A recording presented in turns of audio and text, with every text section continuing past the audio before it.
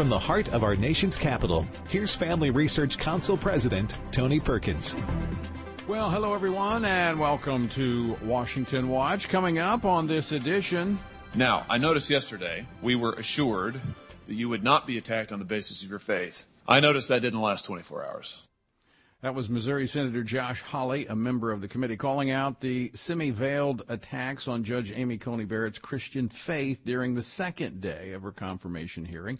Beyond the attacks on her faith and association with others, it was once again very evident the left's view of the court. They see it as the vanguard of their liberal policies that they can't get past the people. Arkansas Senator Tom Cotton joins us in just a moment with more on today's hearing. Since it was publicly released 8 days ago, the Great Barrington Declaration has now been signed by almost 35,000 scientists and medical practitioners. What does the Declaration say, and why was it written? One of the authors of the Declaration, Dr. Jay Bhattacharya, he's a professor of medicine at Stanford University, joins us here on Washington Watch with the answer.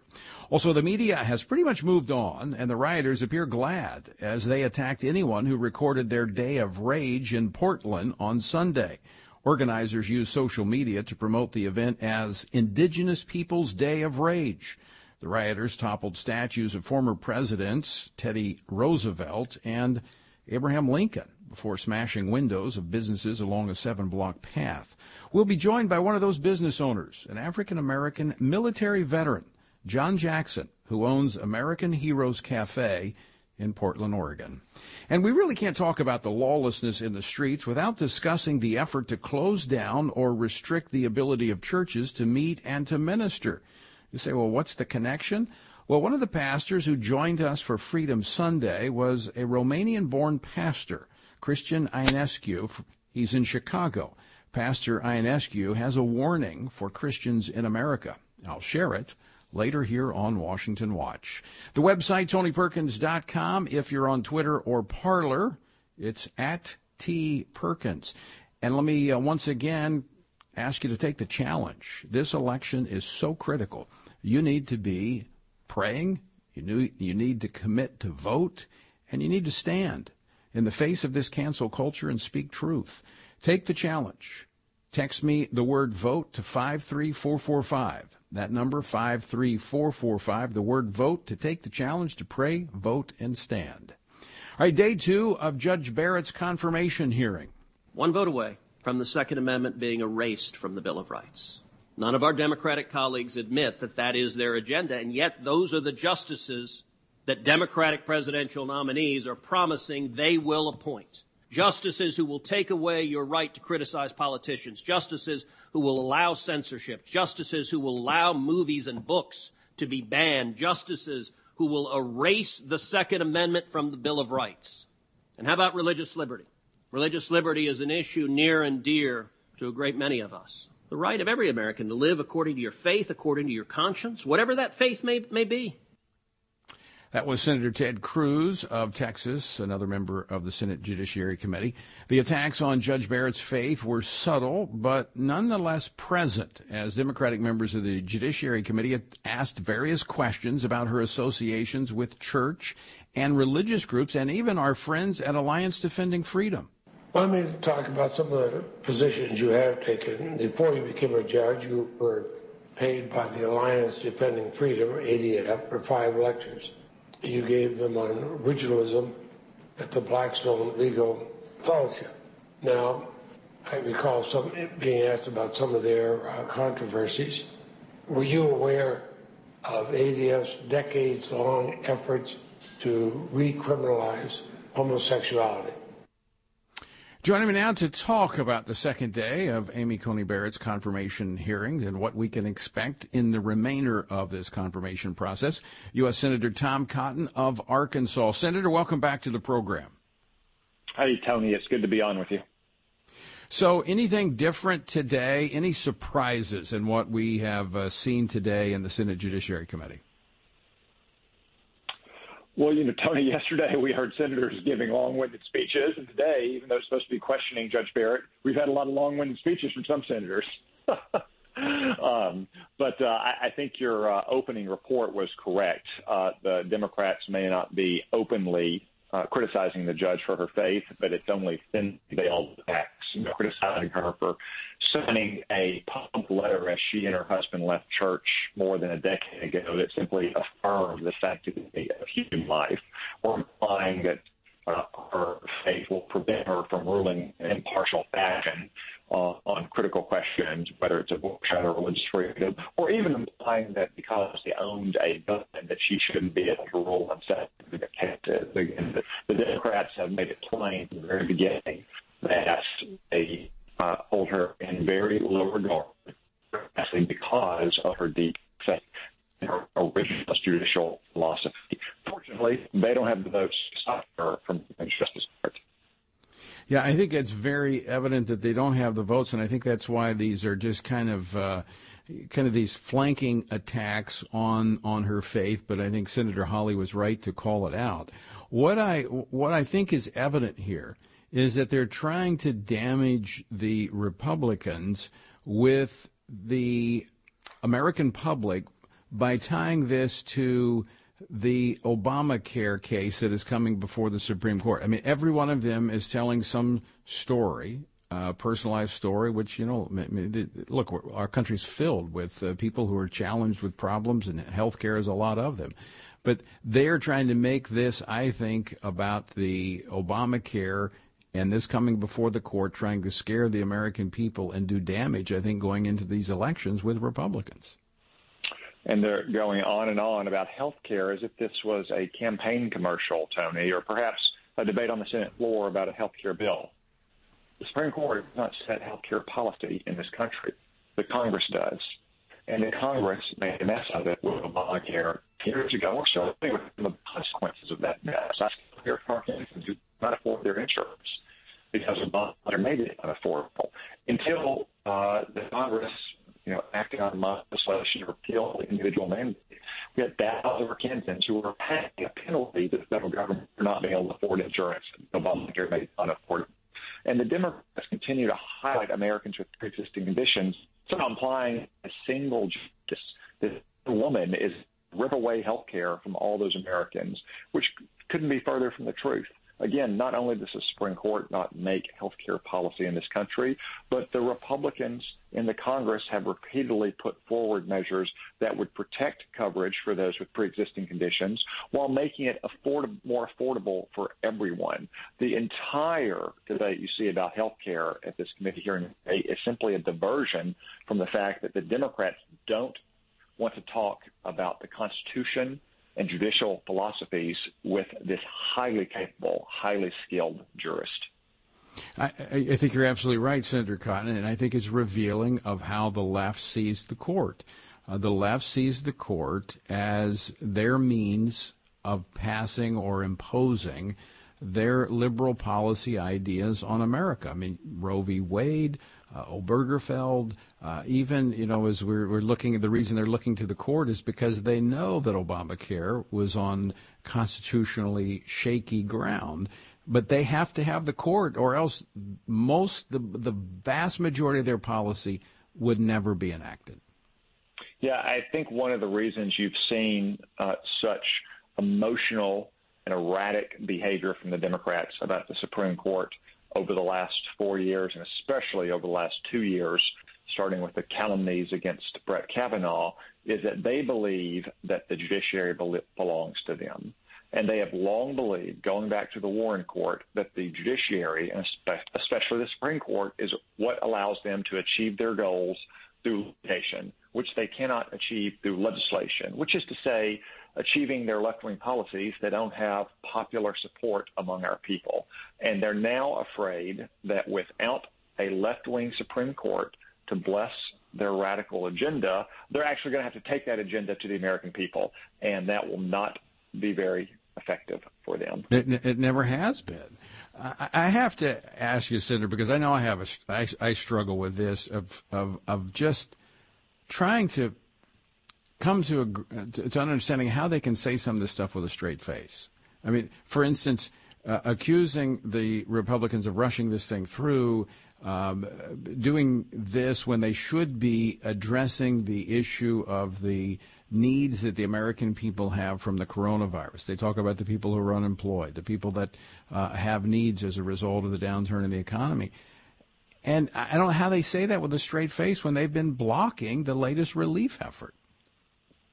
It's amazing what the Democrats want to say with a straight face, Tony. I mean, the Senate took up and had majority support for a bill that was very generous. I mean, it's more money than Republicans would have thought we might have to spend a year ago before this pandemic knocked our economy flat on its back.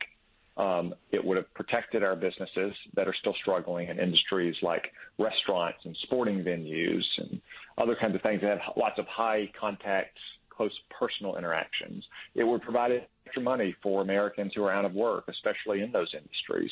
It would have helped schools reopen or stay open, as the case may be. It would provide more money for testing and more preparation to mass produce a vaccine once it's proven effective.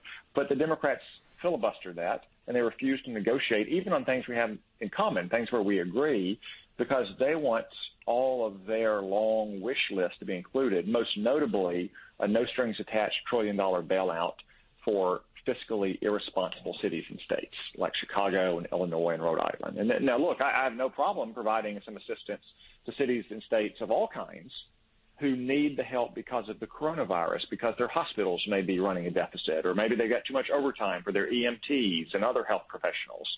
But we shouldn't be paying off, decades-long problems of states that have been mismanaged because the Democrats want to use this crisis as an opportunity. Where do you think this goes from here? I mean, it looks quite evident that even the Democrats acknowledge that this confirmation is going to make its way through. And so they're just trying to exact a pound of political flesh from the Republicans in the process. That's my take. Yeah, so, Tony, we'll have another round of questioning tomorrow. There'll be an outside panel of witnesses, not Judge Barrett, on Thursday. The Judiciary Committee will then, on Thursday, have a brief business meeting and sets up a vote in the committee next Thursday, October 22nd. It's my hope, increasingly my expectation, that we'll move immediately to the Senate floor with her confirmation vote. And if it takes us working through the weekends, which senators don't like to do, then that's what we'll do. But we're going to confirm Judge Barrett before the election. One final question for you, Senator Tom Cotton, and I want to thank you for joining us today.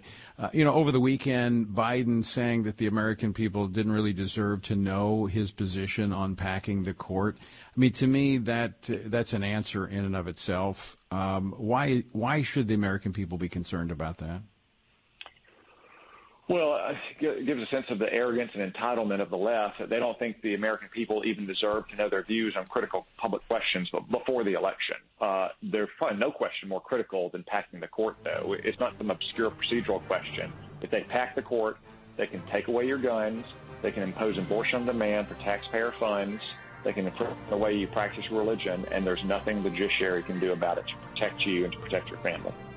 Yeah, and again, that's how they accomplish their agenda, through the court. And the quickest way to accomplish that for them is to pack it.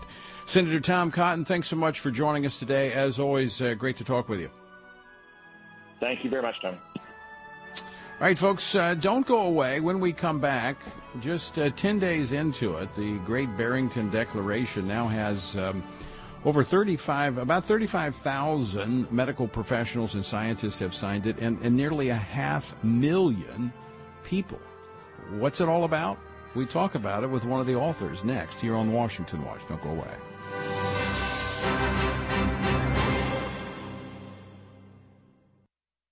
The rapidly changing moral landscape of the 21st century presents a challenge for Christians committed to biblical sexual ethics. An uprising against morality has overturned centuries of norms concerning the family, marriage, and human sexuality. Secular culture is not the only challenger of Christian sexual ethics. Increasingly, theologically liberal churches and denominations are rejecting the church's historic teaching on marriage. As a result, Christians are facing increasing pressure to compromise the Bible's teaching on human sexuality. How should Christians who are committed to God's Word respond to these challenges? What does the Bible teach about sexuality? Family Research Council has a new publication that presents the biblical principles for human sexuality. It lays out a survey of culture, scripture, and church history that will help pastors and all Christians meet modern-day challenges to biblical sexuality with truth and love. To access this publication, visit frc.org/human sexuality. Masculinity in America has never been under attack the way it is today. We've reached the point where the term itself is considered toxic or offensive to many. The consistent message in our nation is that masculinity by nature is bad and is the root cause of many of the problems plaguing our society. From his experience as a military combat officer and ordained minister of the gospel, Lieutenant General William Boykin has seen and dealt with firsthand the breakdown of leadership in our nation by the lack of godly men living lives of biblical purpose.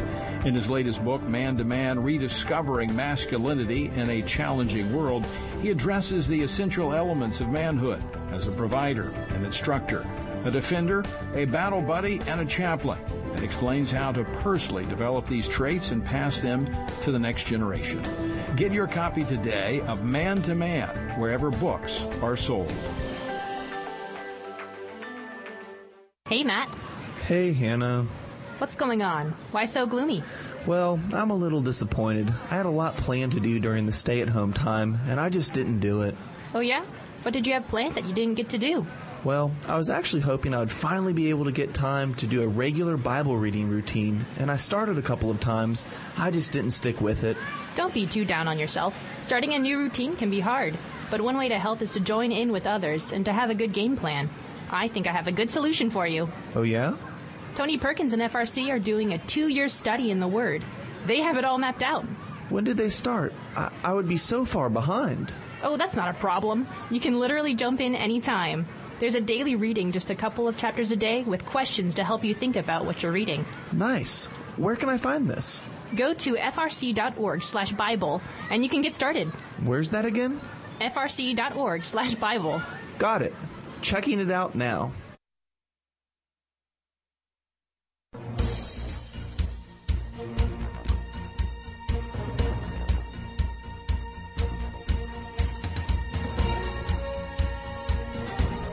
Welcome back to Washington Watch. I'm your host, Tony Perkins. So good to have you with us. Again, the website, TonyPerkins.com. If you're on Twitter or Parler, it's @TPerkins.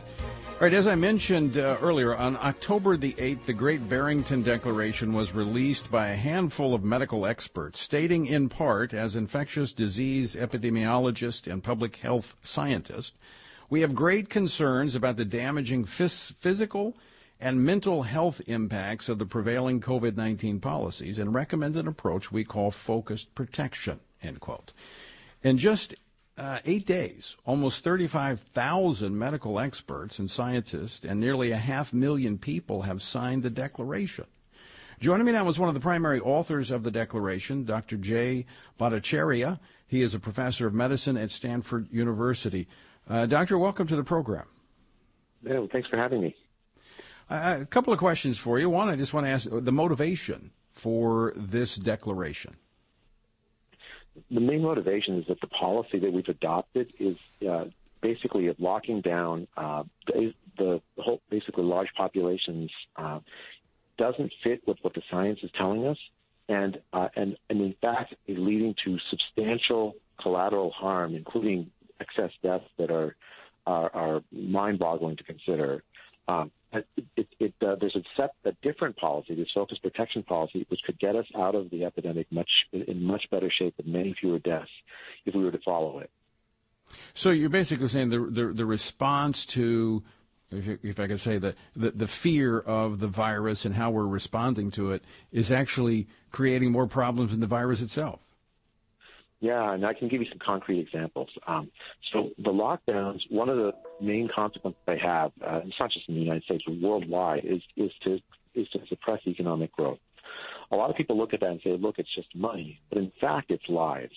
The UN estimated that there will be an additional 130 million people who will starve under the current lockdown policy as a consequence of it. There are like 1.5 million additional tuberculosis deaths worldwide.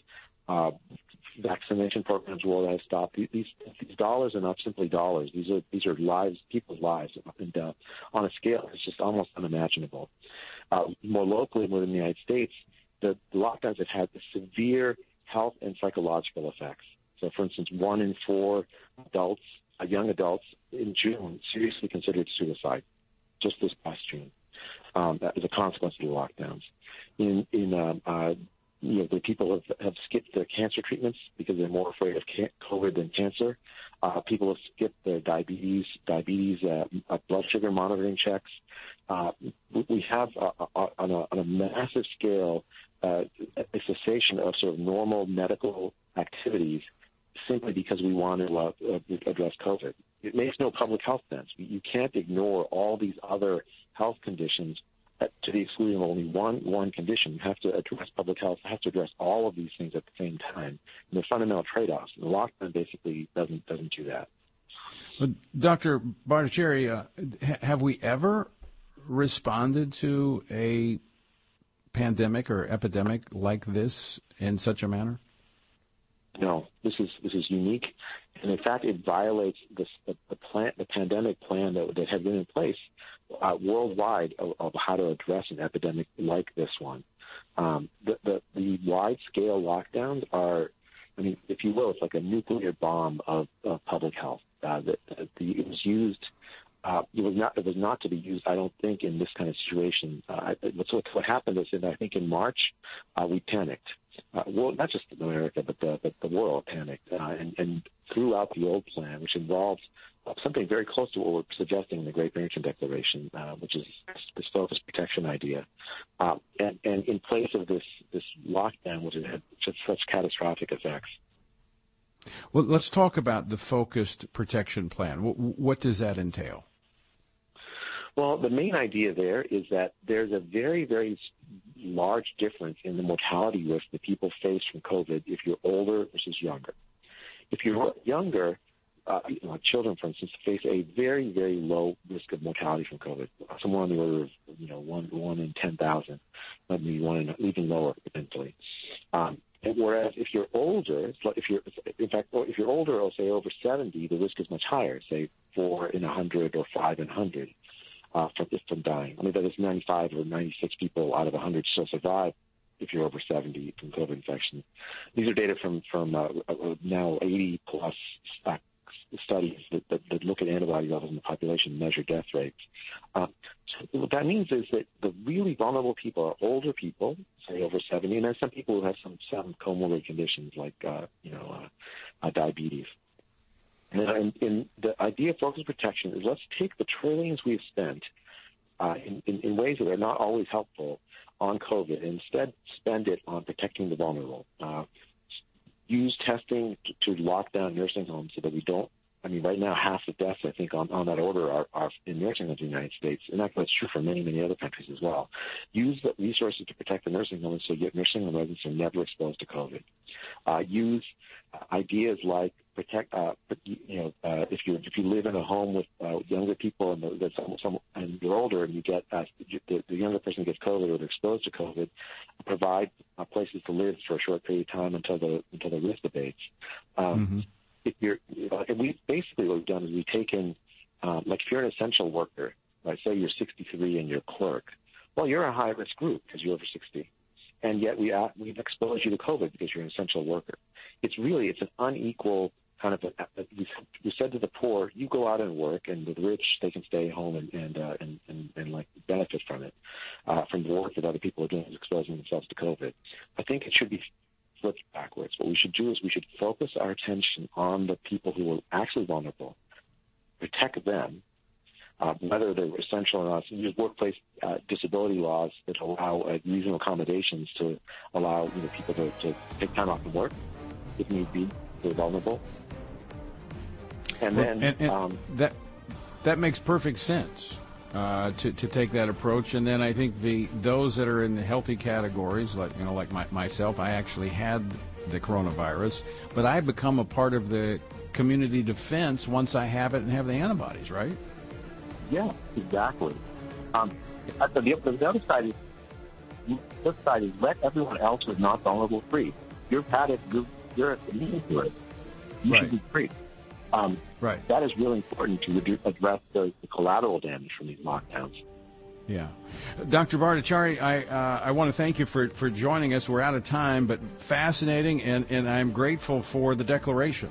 And I appreciate you all putting it out there, and we'll continue to track it. Folks, don't go away. We're coming back on the other side of the break with more Washington Watch. Oh, man. What's wrong? I just missed Washington Watch with Tony Perkins, and our congressman was going to be on the show today. Oh, that's not a big deal.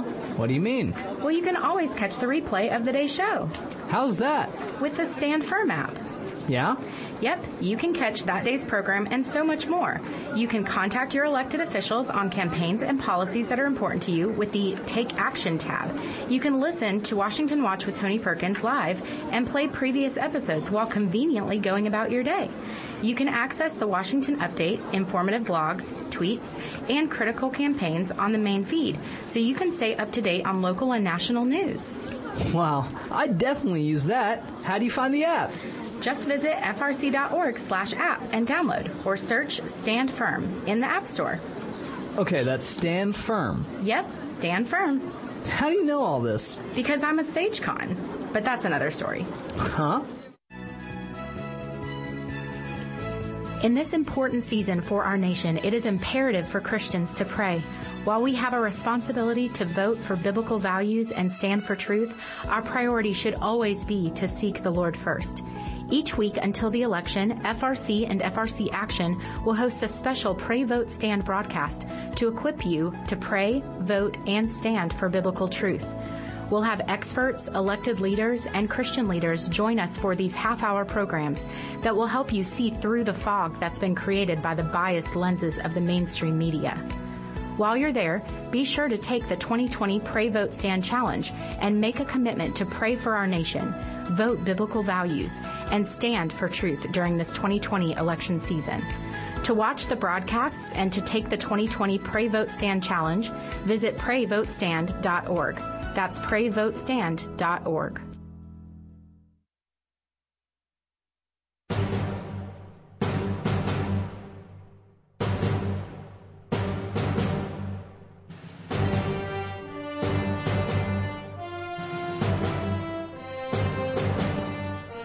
Welcome back to Washington Watch. I'm your host, Tony Perkins. So good to have you with us. You know, the media has pretty much moved on, and the rioters appear to be glad because they attacked anyone who recorded their day of rage in Portland on Sunday. Now, organizers used social media platforms to promote the event they called Indigenous Peoples Day of Rage.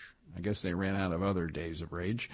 Well, the rioters toppled statues of former presidents Teddy Roosevelt, Abraham Lincoln, before smashing windows of businesses along about a 7-block path. Well, joining me now is one of the business owners. He's an African-American. He's a military veteran of both the Army and the Marine Corps. He owns American Heroes Cafe in Portland, Oregon. John Jackson, welcome to Washington Watch. Thank you. Thank you for having me. I really appreciate it. And thank you for your service in Semper Fi. Semper Fi, do or die. All right, just tell our listeners what took place Sunday in Portland. Well, you know, it was kind of a sad scene. I'm not sure, you know, what groups are. There's speculation of, you know, who was there and who was doing what, but it was really just sad from, you know, a American citizen's perspective. A group of agitators decided to join in with some protesters and just destroy private property and damage public property along the way. And one of the targeted, and I literally mean targeted, businesses was my Heroes American Cafe. Now, as I understand from the press reports, that's because, one, you've been supportive of law enforcement. Is that right? Yeah, Heroes American Cafe was really, as you mentioned, I was a military guy, and, of course, I love my country. And you know, I've done a lot of things, and once I left corporate America, I wanted to do something a little special. So kind of like on the same tune of Firehouse Subs, you know, I wanted to create a place, an eating place where you could get good food and kind of be reminded of our everyday heroes, our vets, our policemen, our first responders, our nurses, our educators. And so we just kind of, that's kind of our culture and our decor. It's Americano and supporting of the groups I just said. And police happen to be one of those groups that we support, and that that we're proud of. You know, the good police. If you're a bad cop, you're a zero. If you're a good cop, you're a hero. And so that is why your establishment was targeted on Sunday? I believe so. Their chatter began last week on social media about how we're, you know, this blue business, and we give, literally, they said we give our profits to support the police, and we're, you know, they made it seem like these this radical place where, you know, everything that we do is all about law enforcement, where it's really not about that at all. It's about heroes. It could be anyone. You know, it could be a teacher, a preacher, anyone that's supporting the community and doing good things. We think that they're a hero and should be recognized if possible. Now, John, you, if I understand the story correctly, you came to Portland about 10 years ago to start your business. You're an African-American business owner, veteran. I mean, I would have to think that this is kind of troubling when you see what's happening on the streets of America to people who are serving their community by creating businesses and giving people jobs and making communities better.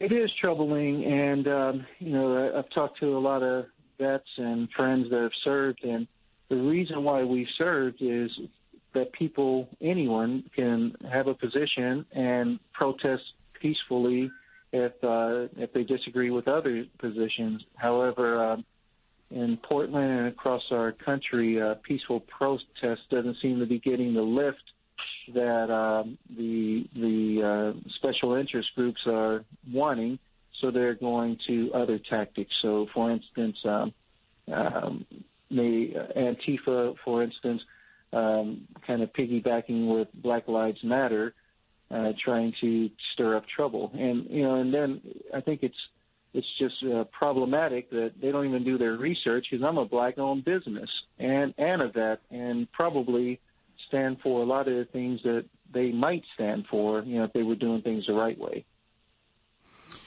Well, John, I want to thank you for coming on, telling your story, and appreciate, again, your service to our country, but also being a part of building communities and making them a better place. So thanks for joining us today on Washington Watch. Oh, thank you. Thank you for having me. Have an awesome rest of your day. All right. Thanks so much. John Jackson, owner of Americans Hero Cafe in Portland, Oregon, whose business was targeted on Sunday as they were toppling statues they started with the statues of the presidents, Teddy Roosevelt, Abraham Lincoln.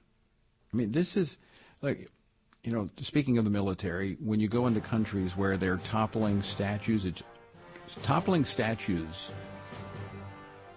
almost always is in conjunction with toppling governments.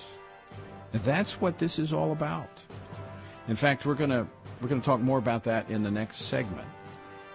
A Romanian-born pastor who's now in Chicago, whose church has repeatedly been targeted by the government, has a warning for Americans. He has a warning for what this is all about. We're going to talk about it here on Washington Watch. Don't go away. More to come in just a moment.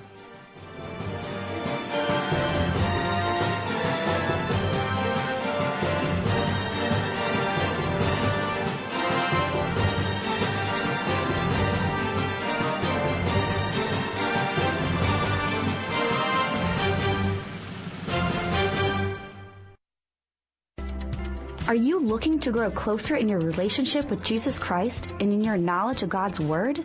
Family Research Council has a 3-part series titled 3 Ways to Read the Bible. This series shares helpful ways to be encouraged and directed by God's truth by observing the text of the Bible and applying it to your life. There is no better time than now to get to know God through His Word by looking into the Bible to see what it says about itself, God, and humanity.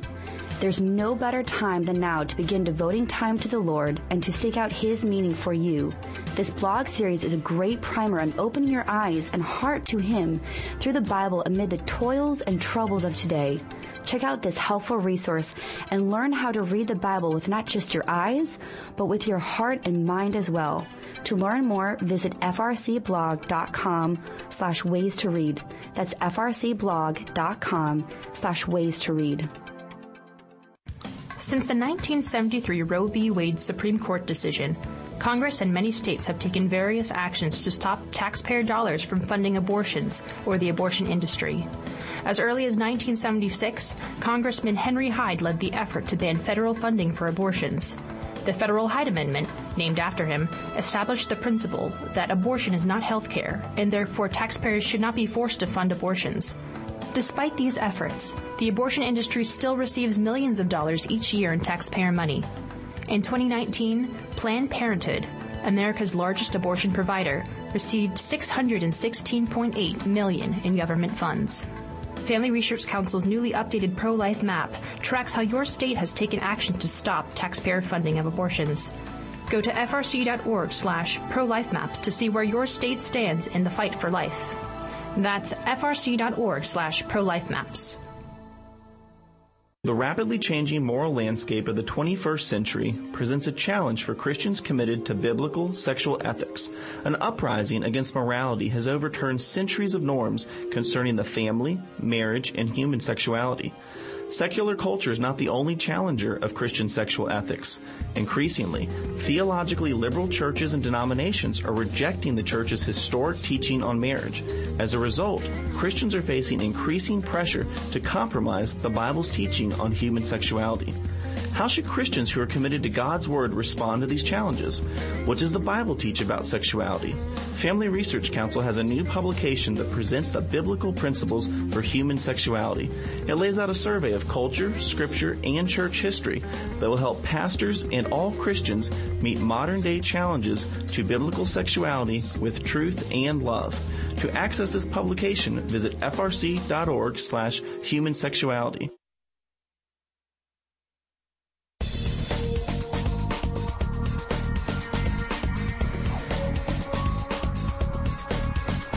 You're listening to Washington Watch. I'm Tony Perkins. And the website, TonyPerkins.com.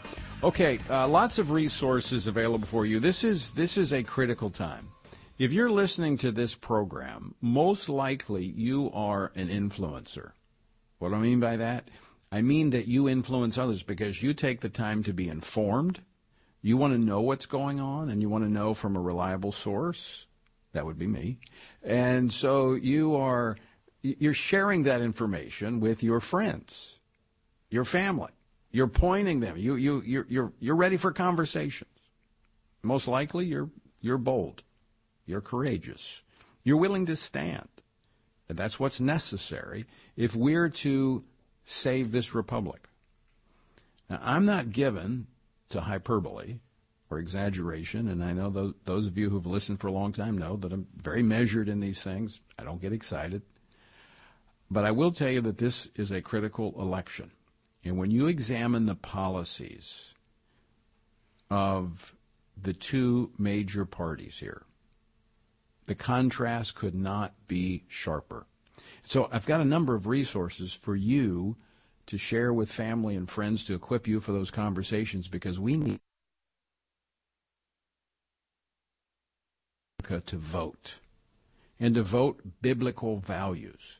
And so one of the resources we have a short video. It's about 2.5 minutes, 3 minutes, that does a comparison, just the highlights between the two party platforms. We also have a document that compares it. We have a list of the accomplishments of the Trump administration, all that they've done. But when you look at the accomplishments of this administration, it's quite impressive. That's available for you. All of these things can be found at PrayVoteStand.org. PrayVoteStand.org. And again, I'm going to challenge you to take the challenge to be an influencer, to be a leader, and to pray, vote, and stand. Text the word VOTE, V-O-T-E, to 53445. That's 53445. All right, I'm going to get to Pastor Christian Ionescu in just a moment. Powerful, powerful message. But I want to show you something. I was listening to the confirmation hearing today.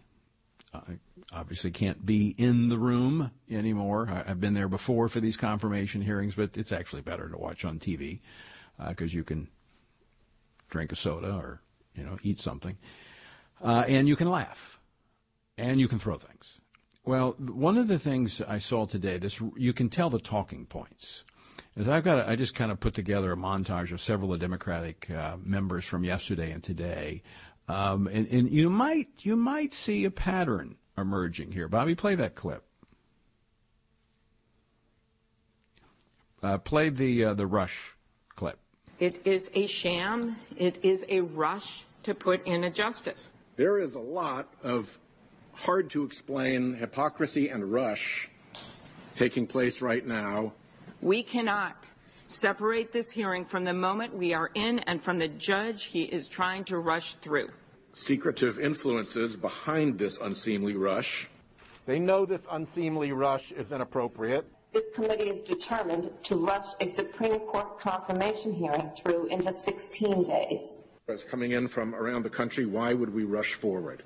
Although certainly with the rush to confirm Amy Coney Barrett.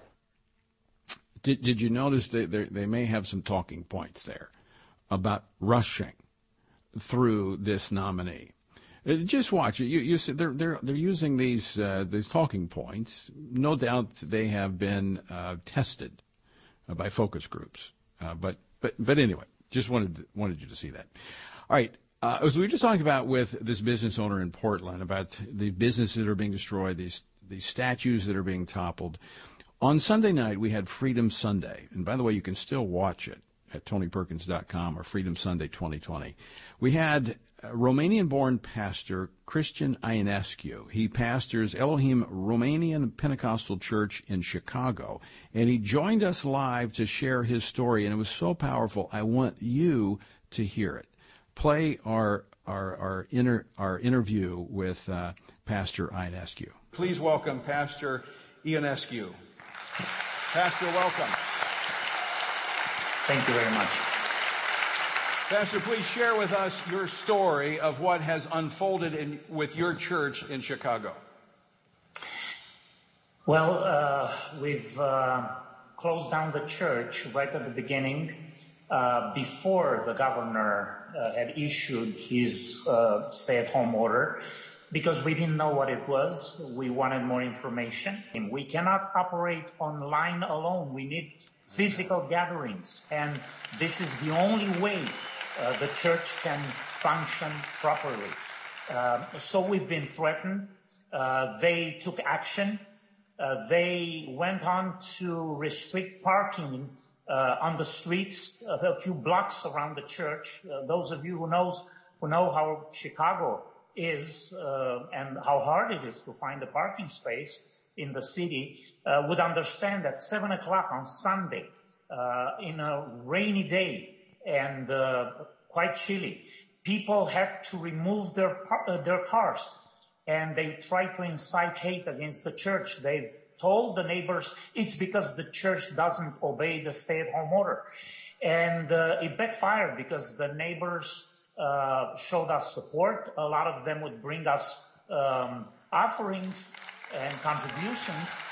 And by the evening on that Saturday, they wised up. They understood that we don't use the space, the parking on the streets. We have a contract with a private parking lot. And at 5 o'clock, we have a service at 6 o'clock in the evening. They blocked the entrance of the private parking lot. They wouldn't let us park there. It was illegal because there was no crime in the course of being committed in that space. But our people are resourceful. They came to church. They found a way around the system. And then they hit us with some citations for disorderly conduct after leading the most orderly services in the country at that time. And then they threaten us with summary abatement, which is in its extreme form a threat to demolish the church. We have a case pending at the Supreme Court. We've contested the citations, and we're waiting to see what's going to happen.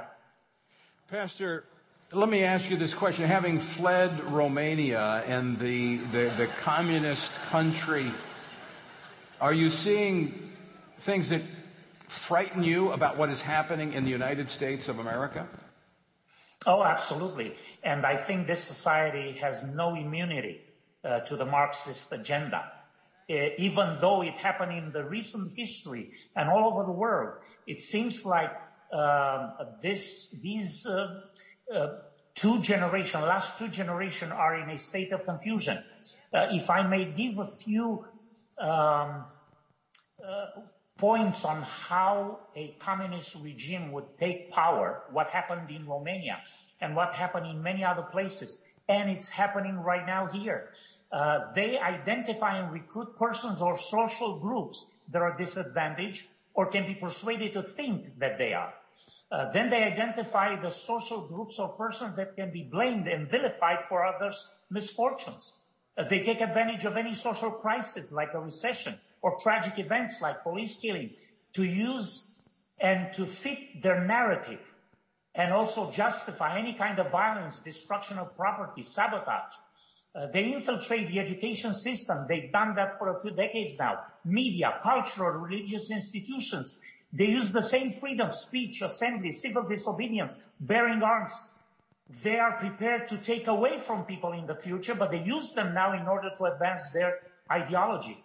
They classify and divide citizens and antagonize them, young versus old, poor versus rich, black versus white, especially in America. Religious denomination versus religious denomination, commoners versus intellectuals, and the list can go on and on. They will seize a major opportunity in the future, in the near future, to take over the government and make wild promises that would appeal to most people, even though they are impossible to fulfill and to deliver. They will use covert action to gradually either assimilate or eliminate any and all opposition. They would gradually take away people's freedoms. Owning arms would be first, speech a close second, private property, freedom of moving around, travel. Two major reforms that happen in Romania and everywhere else would be financial, rendering current money useless and consequently making everybody poor all at once, and social, recruiting and rewarding people for spying on each other, creating a secret police system with unlimited power and resources. We see Antifa and other organizations to do that. And in the end, after they get a grip on all levels of governance and societal structures, it's time for the great purging. Even in their ranks, people they use to do their bidding are not exempt. It is called the purification of the system by eliminating people that cannot be trusted 100%.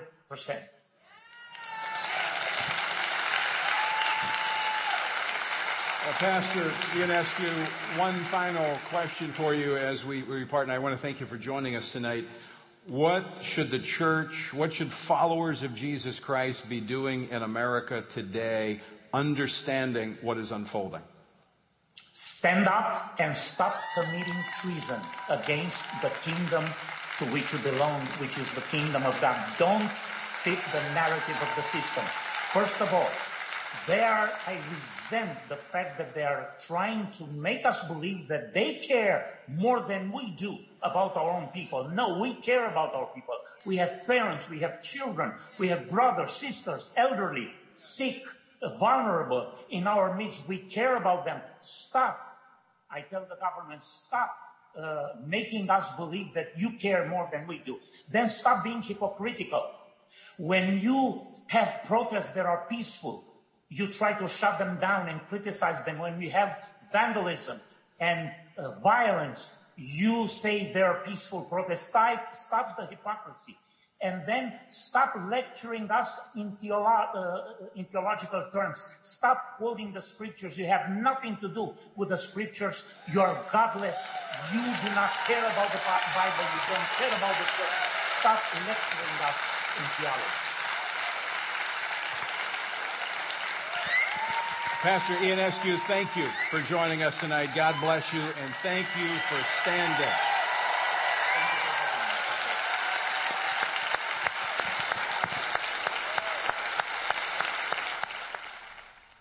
Again, that was from Sunday night's Freedom Sunday, and you can watch the entire event. It was quite impactful. It was powerful, riveting.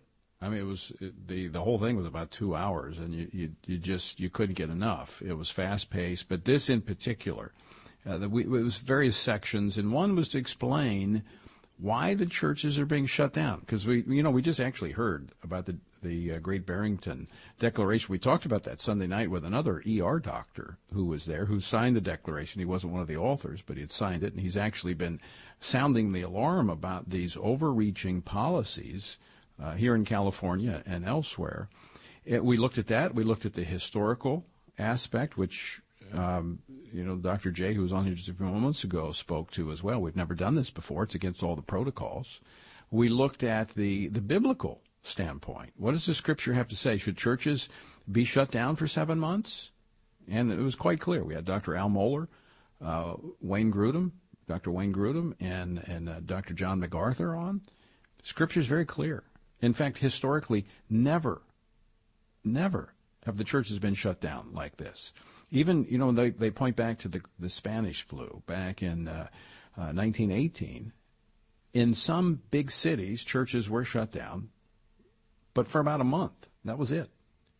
And then we looked at the constitutional foundation, clearly. And we had one of the attorneys with Alliance Defending Freedom, Ryan Tucker, was there. Clear. We have a constitutional protection to meet. So if there's no biblical basis, there's no constitutional basis, there's no scientific basis, why are they being shut down?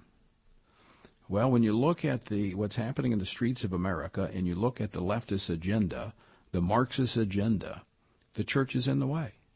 And that was the message from actually a few people who have come out of communist countries. These things are not happening in a vacuum. And folks, this isn't going to stop after the election. We have to continue to stand for truth. But we need to realize what is at stake. So I'm going to encourage you. Pray, vote, and stand. And by the way, you'd be better informed if you went and you watched Freedom Sunday. A lot of really, really good information, and then share it with family and friends. Also, share Washington Watch. Let your friends know about Washington Watch so they can listen to it. And if they can't listen on a radio station, they can download the Stand Firm app and listen wherever in the world they might be. Well, folks, thanks so much for joining us. As always, great to talk with you. The website, again, TonyPerkins.com. And until next time, I leave you with the encouraging words of the Apostle Paul, which are found in Ephesians 6, where he says, when you've done everything that you can do, when you've prayed, when you've prepared, and when you've taken your stand, no matter what happens, no matter what, just keep standing.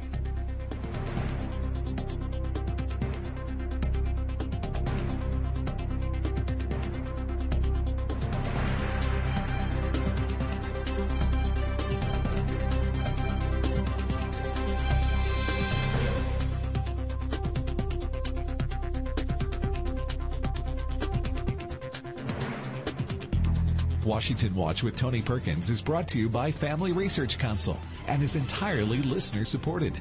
Portions of the show discussing candidates are brought to you by Family Research Council Action. For more information on anything you've heard today, or to find out how you can partner with us in our ongoing efforts to promote faith, family, and freedom, visit TonyPerkins.com. Also, to leave a comment about Washington Watch, call our watch line at 1-866-372-7234. That's 1-866-372-7234.